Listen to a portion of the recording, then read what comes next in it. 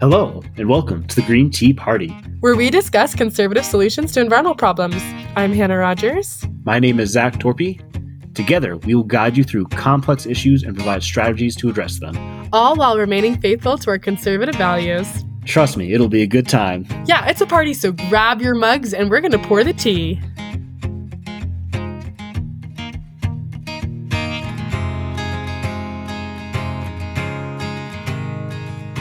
So Hannah, what kind of art do you like to collect or have in your house?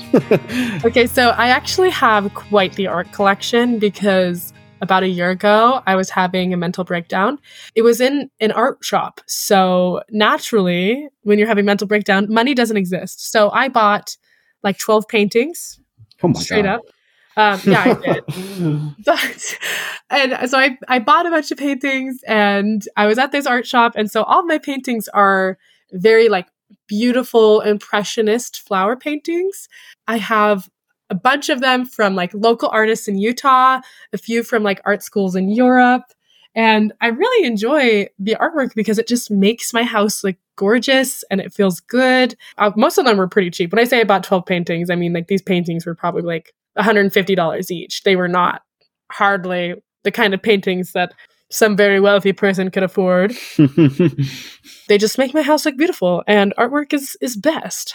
Is the best. How do you feel about it? Yeah, I'd use artwork to add a splash of color into my boring rental apartment, which is just plain gray walls. So I need like some color to look at. So usually I have some landscapes of like the mountains or rivers and fall. I don't have as much art as you apparently, but I enjoy getting the splash of color in there to brighten it up. Well, I should also say some of the artwork that I have in my house is inherited. So I have a few pieces of artwork that I've inherited from like my uncle's second great aunt or whatever, just from it's in the family. So it's nice though, because I walk into my house and the outside of my house, no offense to my landlord again, the outside of my house is just ugly. It's so ugly. And so when I come inside my house, I feel much better about living there because it is gorgeous because of all these gorgeous paintings. So speaking of walking to my house, I have this really nice, beautiful bouquet of flowers. It's kind of like a direct painting, if you know the difference between like a glaze and a direct painting. Direct painting is like kind of more like the Vincent van Gogh style. But what the artist did was she had pressed flowers that she layered within the oil paint. So there's like actual flower petals that are like kind of popping out of the painting, off of the canvas. And it is That's gorgeous. Really cool. I really like this painting. And I remember I saw it at this antique shop, and me and the art dealer guy are like besties now because I spent so much time at his place that he like gave me a discount on it. And it is so wonderful to have in my house. It's got like a big pink background with these big white roses and this kind of like see-through green vase. It's just a gorgeous piece. And I instinctually knew that I just had to buy it. So Hannah, how would you feel if I came into your house and threw some tomato soup onto your art? Oh my gosh, I would think that you cared a lot about climate change and that I should, stop. Like then you would glue your hand to the wall, right? Oh my God, yeah. I glue my feet to the tennis court. What? Wait, someone glued their feet to a tennis court? Yeah, at the what was it? The last U.S. Open. Oh no! They had to like cut them out of the tennis court. Did they cut their feet off? No, just the ground. Oh my gosh. Also, sorry if you hear a cat purring or meows. I have a very needy Walter cat sitting on my lap. Yeah, I would be a little bit confused because I wouldn't really see how it was connected to climate change. But I guess if we're going to talk about the elephant in the room, it's the stunt that the Extinction Rebellion, was it Extinction Rebellion or who was it? I think it's a few different groups have done this now. I think it's Extinction Rebellion and Last Generation have done the art things. I'm not sure who did the tennis court gluing themselves down. I mean, to the average person, you might think, oh man, this does not seem at all connected to climate change. But I suppose what they're doing is they're going to these really famous pieces of artwork where they know they can get a lot of attention. And also this artwork is kind of a symbol of like wealth inequality. And, wealth inequality does have a huge role in our ability to mitigate the anthropogenic climate crisis. Also, it's kind of like a feedback loop, a positive feedback loop where wealth inequality causes climate change exacerbates wealth inequality. And I feel like if they went and destroyed like a very wealthy person's piece of artwork, it's kind of like somewhat symbolic of that struggle, that class struggle. What is worth more? Art or life? Oscar Wilde, could you... Is it worth more than food? Worth more than justice? Are you more concerned about the protection of a painting or the protection of our planet and people? The cost of living crisis is part of the cost of oil crisis. Fuel is unaffordable to millions of cold, hungry families. They can't even afford to heat a tin of soup. But I still don't think the average person gets it. Is that fair to say, Zach? If I was finally in Paris at the Louvre, I think I would want to enjoy the art, and I would be rather upset if someone came and ruined it. I think it's a hard connection to make, the climate and the devastation and like ruining artwork. Even though they have not ruined artwork, I think everything they've thrown tomato soup on or damaged has had like glass over it, so it's been preserved. But it's still a far leap to draw that to the environment. It just seems like it imposes on the average person's life, whereas they should be protesting to politicians and to actual corporations. I feel like everyone knows about climate change now. Everyone has an opinion on climate change. You don't need to make a big scene and draw attention and social media clicks to be like, climate change. Like, we all know about it. I think there's a better way to communicate the message that they're missing. Well, I mean, I disagree with you, actually, Zach. I think that there definitely is a better way of communicating that kind of message. But I don't think a lot of people in the climate activism, kind of community, feel like people are taking climate change seriously, right? I mean, every year that we have one of these UN conferences on climate change, they, up the amount of degrees of change and of warming that the UN deems acceptable. And I think that's hard for people who are constantly engaged in the fight against climate change to swallow. I think that the kind of like visceral anger that people feel is absolutely valid. I mean, we should be angry. We should be upset about the kind of circumstance that we're inheriting. It's not fair to future generations or to us, but I just don't necessarily know if channeling that anger into destroying artwork and pulling those kinds of stunts is as effective as other ways of being an activist. Is it the most productive and effective way to use your energy as environmentalists in forwarding the environmental cause and spreading the message and showing people what to do? So what do you think people should do, Zach? My number one thing is you should get informed about the issues. You should act locally, think globally. So you should get involved in your local community, find local environmental issues. Protesting at local environmental issues would be more effective and more in the control of the actual politicians you're reaching out to than protesting climate change as a whole is a rather difficult message to get to, especially because you need to do that on a national level. You need a full movement.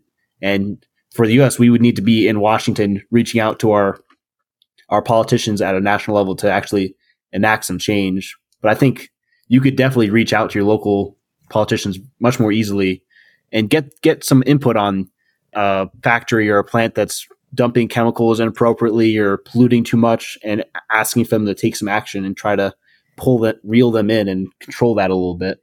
Yeah, one thing that bothers me a lot about this is, so I think I've mentioned this on the show before, but I used to work for the US senators, Senator Romney and Senator Lee.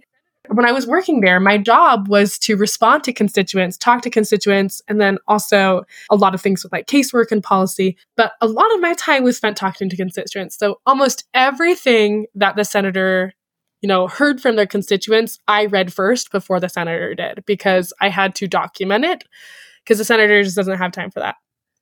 I never heard anyone say anything about climate change the entire time I was there, and I was there for months. I remember every day I'd go into work and I'd just be like, gosh, I really hope someone says something about climate change on the phone today or in the mail or, just faxes us something about climate change at least.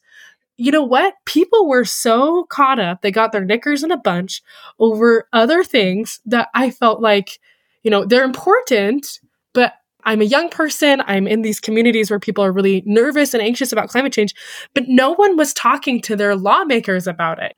And you know who is talking to their lawmakers about climate change? Oil companies. Those are the people who are talking to your lawmakers.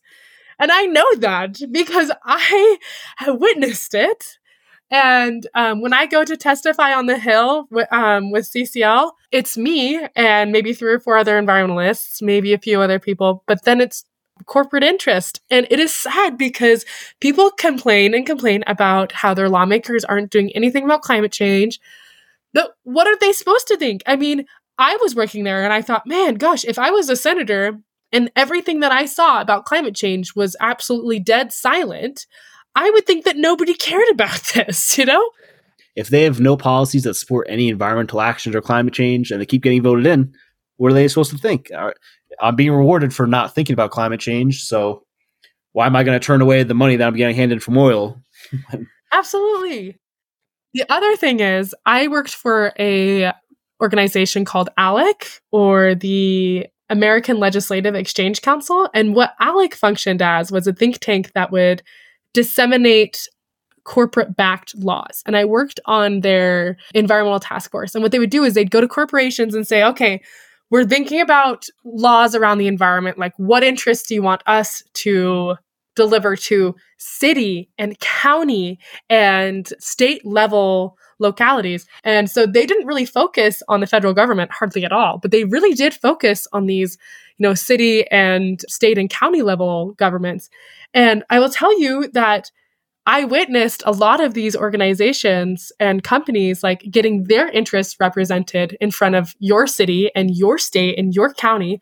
And hardly anyone from those cities, states, counties were going to represent their interests at all. And so when it came to things about the environment, it would just be like, oh, this oil company wants this law to change in a small district in North Dakota. And then there would be hardly any constituents there to actually represent themselves. So the only representation that people were really seeing were from these oil companies who have a vested interest in precluding climate action from happening. It's hard for the average person to keep up with every law and every single thing that's going on in their local community, especially because you don't get the information of what's going on a daily basis from your like House or your Senate. It takes a lot of time and effort to disseminate all this information all the time. I mean, and it's boring. Most of it. Yeah, no one wants to read 40 C-SPAN? pages of notes of a Senate hearing. Yeah, it's not exactly thrilling stuff. Of course, if you're a young person and if you really care about climate change, you have the choice between going to a hearing on net metering in Iowa or, posting a flaming angry message on social media and picketing. You're going to choose the one that feels a little bit more like you're doing something because the other one is so boring, right? Yeah. It's easier to post on social media and just get involved that way than it is to actually know the laws, know what the politicians are doing and going out and vote. Yeah, definitely. I think voting is probably one of the biggest things that you can do to represent your interests around climate. But that's something that I don't see a lot of people do. And this episode, just to let people know, is not to say that you shouldn't go out and picket, and is not to say that you shouldn't post on social media. What we're critiquing here is when you do those kinds of actions, like post on social media and picket, you have to back it up. Yeah, you have to back it up. You have to, if you care about climate change, you should care about talking to your legislators. You should care about voting. You should care about being a part of bigger organizations. A lot of this activism is self-congratulatory. It is there to be about the activist rather than about the movement and the goals of the movement as a whole. If you guys ever watched Bo Burnham's Inside Special, whenever I think about activism, there's something that he says that always rings true to me. Basically, Bo Burnham is saying that he's just trying to be a better person by being an activist. And I feel that, by being an activist, you are trying to be a better person. But why do people insist on seeing every socio-political conflict through the myopic lens of our own self-actualization? And I feel like that's a really interesting thing to say, because I often see activists making the activism less about what they care about and more about I'm an activist and I do this and I have a very aesthetically pleasing social media that is all about climate change. It's no, that's not what it's about. It's about, we're all in this together, and you got to have a little bit of integrity when it comes to your messaging and what you actually do. Yeah, you have to be self-responsible in your own area. You don't need to be broadcasting it constantly. Yeah. One of my favorite lyrics I always like to recite is, real G's move in silence like lasagna. You don't need the world to know what you're doing. You need to just do the work and work on yourself and your local area and improve it with your friends, with your group. You can go out and like clean up parks, go out and clean up beaches, rivers. I used to do a environmental testing on the Hudson River, testing the water quality to get a better understanding of what was being polluted into it. Yeah. This is one thing that really loud, like very intense kind of activism does, is it makes people feel like their contributions are insignificant. Also, the enormity of the problem makes people feel that way. When you open social media and you see someone, throwing tomato soup on a Van Gogh or doing something that gets a lot of attention, it makes you feel like, well, maybe my contribution isn't really that worthwhile because it's not getting a lot of attention. And that kind of mentality across millions and thousands of people is what gets us into these kinds of problems in the first place. And so I want people to feel like they don't have to have their contribution be witnessed by other people and receive some sort of, congratulations or praise for their contribution in order for it to be valuable. I mean, less carbon in the atmosphere is less carbon in the atmosphere, and we're all going to benefit from that, no matter who gets the attention from it. Yeah, I think the protesting and activism is definitely it's on a spectrum of just being very social media, very, very verbal, very protest, and then there's much more actionable items such as going out and doing projects, like joining the Billion Oyster Project in New York City. But there's also groups in the middle. You have the Sunrise Movement who went and protested at the Capitol, getting in politicians' hallways, just mucking up their days and making sure that they knew that they cared about the environment, that young people want to see them take the environment seriously and start taking climate change seriously. And then there's movements like the Citizens Climate Lobby, who have written down policies, have actual ideas, and go to these politicians and present them and be like, can you get behind this? Can you support these kind of ideas? What can we do to help get this on your agenda? Absolutely. Citizens Climate Lobby is a remarkable organization. 5 stars for Citizen Climate Lobby. And I highly recommend you visit cclusa.org /conservatives if you're interested in getting involved with that organization. Just going to plug them right here. But one thing that I really admire about their approach is they let you kind of find your own role within the organization. Figure out who you are and what do you have to offer. Where can you best serve? If you're a mom and you care about your kids' future, they have ways to platform you and support you in your role in the climate mitigation efforts. Or if you're a business owner, or if you're, a blue collar worker, or if you're a farmer, whatever you are, they have resources to help people find their role. It's not the glamorous kind of activism because CCL is too down to earth for that.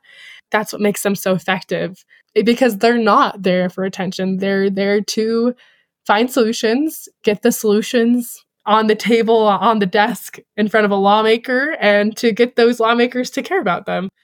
Yeah, I just think it's important to really get involved with your local politics and get your views and your wants communicated. In Denver and in the Colorado area in general, they're really expanding on bike lanes around the community and making that a focal point. It didn't come out of nowhere. It was people got involved, people got active, people started lobbying for that at their local government, and changes happened. And now we're getting bike lanes all over the city so people can ride around. I like to ride my bike over to play basketball. It's all about reaching out to your local politicians, understanding their viewpoints, and voting. Vote in the primaries, vote in the general. See who has the environmental policies that align with your goals. Vote with your head and vote with your heart. When you see a lot of these environmental demonstrations that are very dramatic and crazy, I mean, there's definitely a role that they can serve. But if you are seeing the responses to it and you're seeing people be like, oh my gosh, that was crazy and unnecessary and stuff like that, a lot of times I see climate denialists point to these demonstrations where they throw tomato soup on a Van Gogh and say, see, climate activists are crazy. A problem with that kind of activism in the way that it doesn't build connections. It denies the other side the common humanity that they deserve. I am tired of seeing these environmentalists who are brilliant, amazing, wonderful people get caught up in these really dramatic demonstrations and then be called crazy, because that is the kind of response that people are going to give these stunts that are pulled. And I feel like that's really sad because they really could be doing more with their time and energy.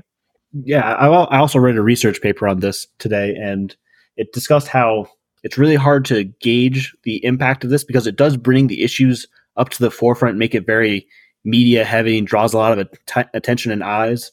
But they find that it damages the approval of these groups and the overall environmental movement and hurts them, like you were saying.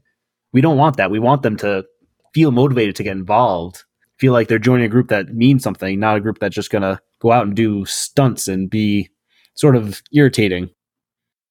I think a lot about my activism with animals and how that lens has really played into my climate activism, because climate change is something that makes people uncomfortable. So is animal rights. You know, both of those things are important to me, and I think generally should be important to most people because they go hand in hand.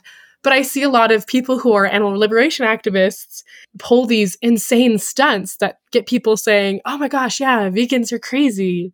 And I'm like, well, some of us are, but like not all of us are. And I feel like the most effective activism that I've seen on both the side of like animal liberation and also on the side of climate is just when you're talking to someone about what matters to them and connecting that to climate change. When I talk to my uncle who doesn't believe in climate change about how much he loves fishing and how he's noticed how much harder it is to go fishing in the last 5 years compared to 10, 20 years ago, I feel like that kind of, heart-to-heart conversation where both of you guys are present in the moment, listening to each other, really is the kind of activism that makes the biggest difference. Yeah, speak to people at their locality or their niche. Have them understand how it's going to impact them personally, how it's impacting their hobbies.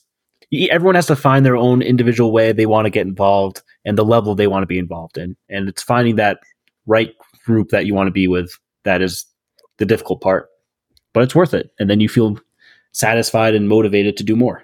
Absolutely. So to kind of like look back at this episode, we want to remind people of the few points that we've made clear in this episode.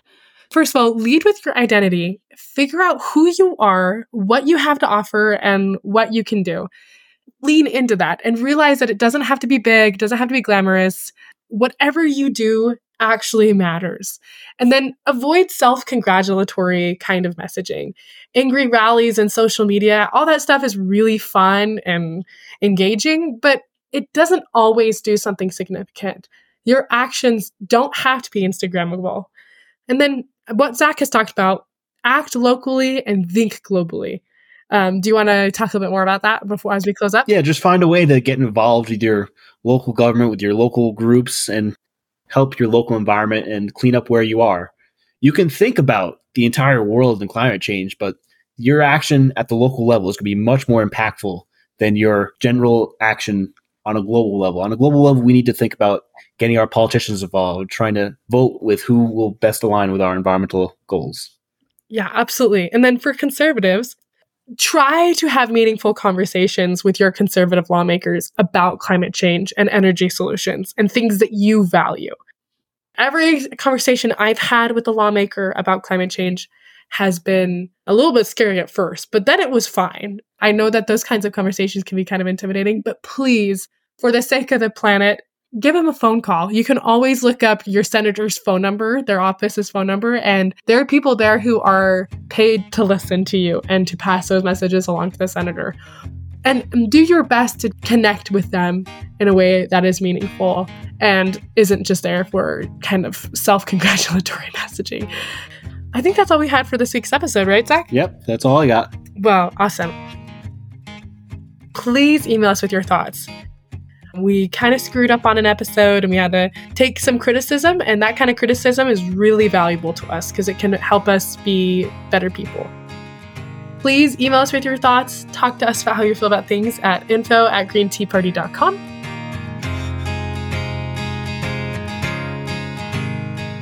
And thank you for listening to Green Tea Party Radio, and a very special thank you for all our patrons. We could not do this without you. And so if you're interested in getting early access to episodes as well as Green Tea Party Radio merch, check us out at greenteapartyradio.com. If you have feedback, tell us what's on your mind and follow us on Facebook, Instagram, Twitter, and TikTok. And just so you know, this is a passion project. We don't have any organizational sponsor. We're just building a movement. We want the world to know that young conservatives have important things to say about climate change. And if you want to hear our show on your college radio station, email us at info@greenteapartyradio.com and give us the details about your campus and your radio station. The email again is info@greenteapartyradio.com. We will reach out and get onto your radio station. That would be awesome. Thanks, guys. Thanks for listening. Thank you, everyone. We love you very much. And we appreciate the feedback you guys give us and everything you guys did for us. Have a wonderful day. You too. Bye, Zach. Bye. Bye, Hannah.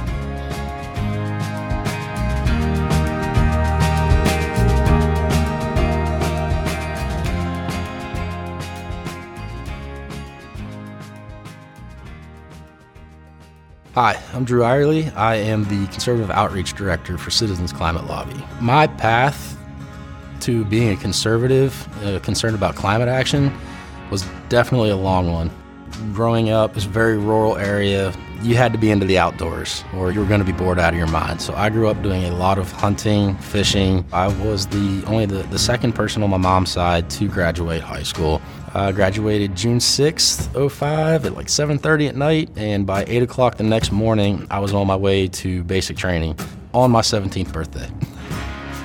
I had deployments to Iraq, Afghanistan, rotations through Cuba. It was during this time that I really became concerned with energy infrastructure, but I wasn't ready to take action yet. It took the birth of a 10-pound baby girl with cheeks so big she couldn't open her eyes to really get me to open mine. My life just went from the next 50 years to the next 75. What if she's the veteran that follows in my footsteps and she's in the VA suffering from exposure? What if she's on a fossil fuel route and, subject to an IED? How will I be able to look at her in the eye and say, I knew that this could be an issue that you would have to face, and I chose to do nothing about it? It's why we fight wars. We fight them now so our kids don't have to. I am fighting climate change now so my daughters don't have to. A lot of people, they say conservatives don't care about climate change, and it's not true at all. We just want sensible policies that don't destroy the economy in trying to find a solution. We have that here at Citizens Climate Lobby.